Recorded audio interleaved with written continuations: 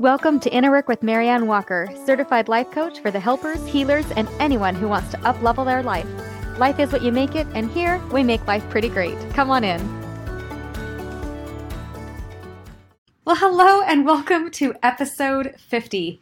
Can you believe that I just hit 50 episodes? Like, how crazy is that? It feels like a super big deal to me, so I just had to let you know. This is episode 50. And I know that many of you have been here since the beginning, so thank you for the love and support. And I also know that most of you have just kind of found me along the way. And I just gotta say, it's one of my most favorite things when I go and I look up the numbers and I can see that somebody has just found me, and whatever it is that I said must have resonated with them, because then I can see that they're binge listening to a bunch of episodes. And that's kind of my favorite thing. Honestly, it means even more to me when I see one person binge listening than when I see like one singular episode with a bunch of downloads. Like, I love it when I can see that what I have to say resonates with one person. So thank you so much for listening.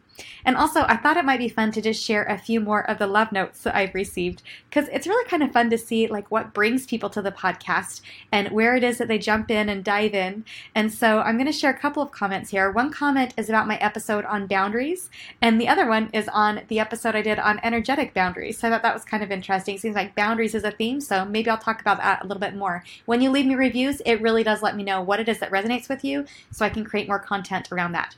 So anyway, the first one reads, I found your stuff recently on Instagram, and I just listened to your podcast on Spotify regarding boundaries. It was so helpful. I have read and heard so much about boundaries before and still struggled. The way that you put it really clicked for me, and I am so grateful for the new tools. Thank you very much. That means so much. So thank you for listening. And then the second one says, thank you so much for your podcast on energetic boundaries. This has been something that I've been working on for several months, and your simple tips were exactly what I needed this week. I love all of your posts and podcasts. I hope to do some life coaching with you soon. Thank you for all of the light that you bring and share into the world. Aw, thank you, you guys. My goodness, I just love it when I get these messages. It just brings me so much joy to read them. So thank you for taking the time to reach out. And hey, if you would like to hear your words on my podcast, send me a message and I'll share it here on the show. So you can either email me at marianne@mariannewalker.life, or you can find me on social media and message me there. Or as another option, I think I'm going to start putting a link in the show notes where you can click and show me some love there, and I can have all of them compiled. So thank you for sharing. I just so love and appreciate you. And also, if you feel the desire to rate and review my podcast here on whatever platform it is that you're listening to, I would really appreciate it. So today is going to be kind of a little bit of a follow-up to last week. Last week we talked all about values, and today we're going to talk about want matches. So first, I kind of want to talk a little bit about what a want match is. Simply put, a want match means that both you and the person that you are in a relationship, you want the same thing. And when your wants are the same, then you have a want match. For example, you both want to be fit and healthy. You both use the same language. You both have a desire to visit the gym 3 days a week. You both want to travel. These are want matches. And sometimes these want matches are also value statements, like we talked about last week. So for example, you both want to prioritize safety and security in a relationship. You both choose quality over quantity time. You both prioritize family time. This is a value match and a want match. So it's good to know what it is that you are wanting, and it's also good to know and acknowledge what the other person does or does not want, and then work towards radically accepting that. So for example, let's say that I am super craving Thai food. Like, this is something that happens to me pretty often. Thai food is kind of my favorite. And here in Leavenworth, Kansas, I'm just going to do a shout out for Bon Thai. It's kind of my most favorite place ever. When we first moved here 15 years ago, then our furniture hadn't arrived yet. And it was my anniversary, and so my husband went and picked up some Thai food for us, and we enjoyed it just on a card table in our empty house. And it was so good. And ever since then, that's kind of been our go-to date night. We order the exact same thing, which is the Panang curry with beef and the house sampler, and we share it, and it's just the most delicious thing ever. So I love, love, love Thai food. It's kind of my favorite. So I might go out to a friend and say, hey, you want to go out for Thai food? And if she also wants to go out for Thai food, then we know that we have a want match. But if she has a strong dislike for Thai food, then I'll know, okay, we do not have a want match. And it doesn't matter how much I like Thai food, it's not going to change the fact that she doesn't like Thai food. And vice versa. As much as she dislikes it, it's not going to change my love for Thai food. And if we remain in a relationship hoping that the other person's tastes will change and then resenting them for not changing, then that's when our lack of a want match becomes a problem. But if we're able to accept that we want different things and we're able to respect that mutual autonomy, then we can have peace in a relationship free of resentment. It's all about letting people be who they're going to be, right? And loving them anyway. And I get it, like in this example, it's just food, right? It sounds kind of silly to argue over food and where to eat, but also mindset matters. Resentment builds when wants aren't acknowledged or honored. So if I love Thai food and I'm in a relationship with someone who can't stand Thai food, it's all about how I think about it that's going to create that relationship and if this is going to become a problem for us or not, even if it's something as simple as where to go for dinner. And really, this essentially goes back to episode 5 on manuals, and yes, I will link that in the show notes. But essentially, we all have an invisible manual that we carry around, or a list of instructions for other people. And this list of instructions is how we think other people should think, or act, or behave. And when they don't measure up to our expectations of them, then we might become really angry or resentful, and we might push them to be something different or someone different than who they actually are. And that's all because we think that we would be happier if they would just change in order to accommodate us. And when they don't change, when they're just being who they're going to be, because that's what people do, then that's when we become angry and resentful and reactive. And that just doesn't feel good to either party. So what can we do when there isn't a want match? We can choose to act rather than react emotionally. Become aware of your manual and choose to act rather than react. So for example, let's say that you really love going to the movies, but your partner really enjoys watching them from home. You could resist this idea and push them into going along with you even though they don't want to. And that is an option, right? But have you ever really done this before? And really, how did that turn out for you? I know that there have been times where I have been pressured to do something I didn't actually want to do, and I know that that didn't feel very good for me. And I can choose to go along and choose to like my reason for doing it. Sometimes we do things that we don't really want to do because we like our reason for doing it. So we'll show up to the thing in love and support, but we need to remind ourselves that yes, I'm choosing to do this on purpose, and I'm choosing to like my reason. And also, I've been on the other side, right? There have been times where I have pressured my husband into doing something that he didn't really want to do. And when I've done this, I know it, right? Because yes, he is essentially doing the thing that I asked him to do. But then I realized when we get there that not only did I want him to do the thing that I wanted him to do, but I wanted him to like it. And the thing is, I can't choose what he likes. I can't choose what things he does and doesn't like to do, right? So I know that for me, I am super into all of the woo-woo stuff.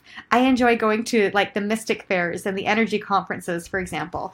I love looking at all of the books. I love visiting the booths. I love learning about the science behind different things and seeing what is possible.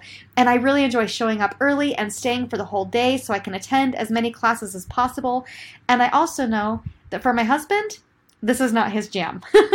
So I could force him to go, but then he would be miserable because it's not something he wanted to do. And then ultimately, I would also be miserable because then I would be there with somebody that didn't actually want to be there. And that wouldn't feel very good for me. That would be a sign that there was not a want match and that I was trying to force a want match. So what if instead I maybe found a friend to go with? What if I intentionally sought out somebody that was a want match for the Mystic Fair? And then I could go and I could be happy that I was with somebody that actually wanted to be there. And my husband would be happy because then he wouldn't be feeling forced or coerced into going somewhere where he didn't actually want to go. And then I'm able to create a win-win where we're both able to have what we want without resentment. And this seems like such a simple concept, but it really can make a world of difference when it comes to our relationships. In fact, let's take a moment to apply this to the dating relationship. The dating relationship is all about discovering what these want matches are so that we can kind of gauge compatibility.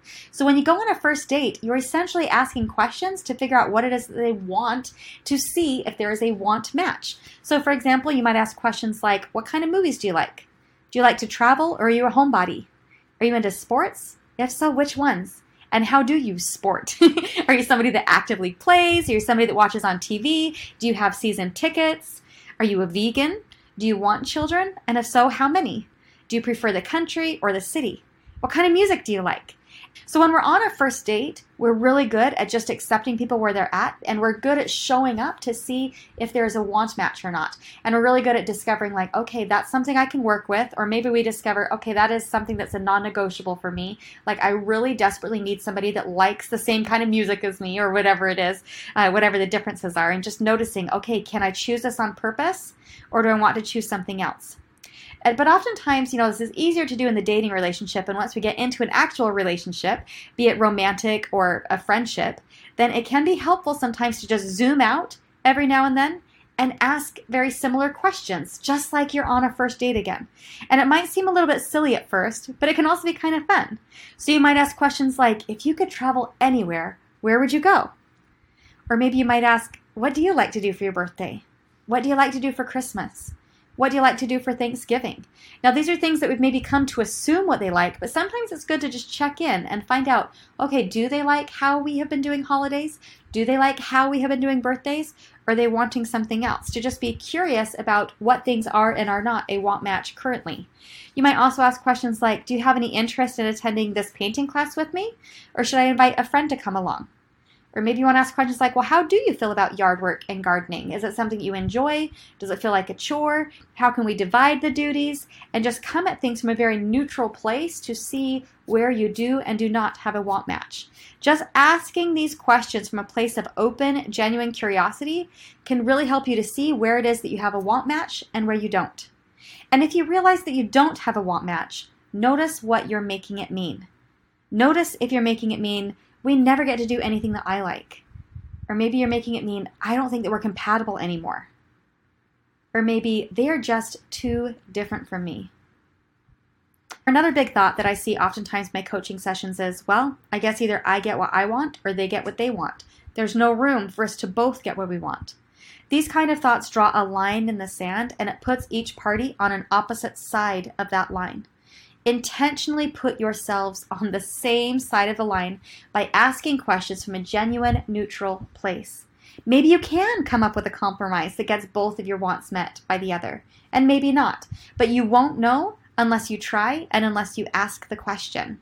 So for this week, be really genuinely curious about your relationships and where you have a want match and where you don't. Find somebody that is a want match for that movie that you want to watch. Find somebody that is a want match for the activity that you want to do or that place that you want to go.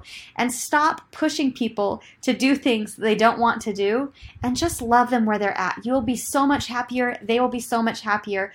It's just so much better when we're able to just neutralize all of those things and not attach the negative meaning that, well, I guess we're just not compatible anymore.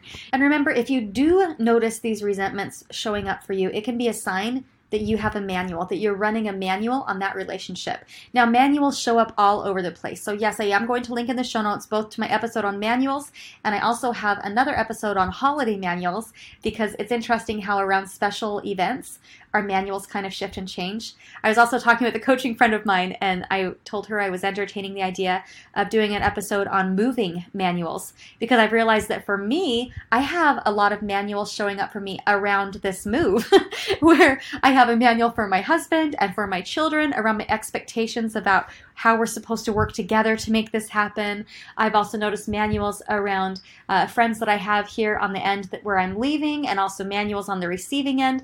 It is so interesting to see and discover what our expectations around different things, but really bringing those manuals into light so that you can acknowledge for self, okay, let's see, it looks like I do have a manual here, I do have an expectation, which essentially means I do have a want, and I'm going to be brave enough to lean into the discomfort of actually making that want known and putting it out there to see if I can find a want match. So it can just be really interesting to notice, do I have a manual here? And notice your manuals and then articulate what is the want and see if you can find a want match. You can do this. And hey, if you would like help, come and let me know. Slots are filling up quickly for my September schedule, so you can contact me online on any of my social media, or you can email me at marianne@mariannewalker.life if you want to have one of my remaining 6-week packages. So I look forward to working with you, and I hope you have a great week. If you have experienced personal benefit just by listening to this podcast, just imagine how much more growth you could experience by working with me one-on-one. Apply to work with me now by going to mariannewalker.life. I'll see you there.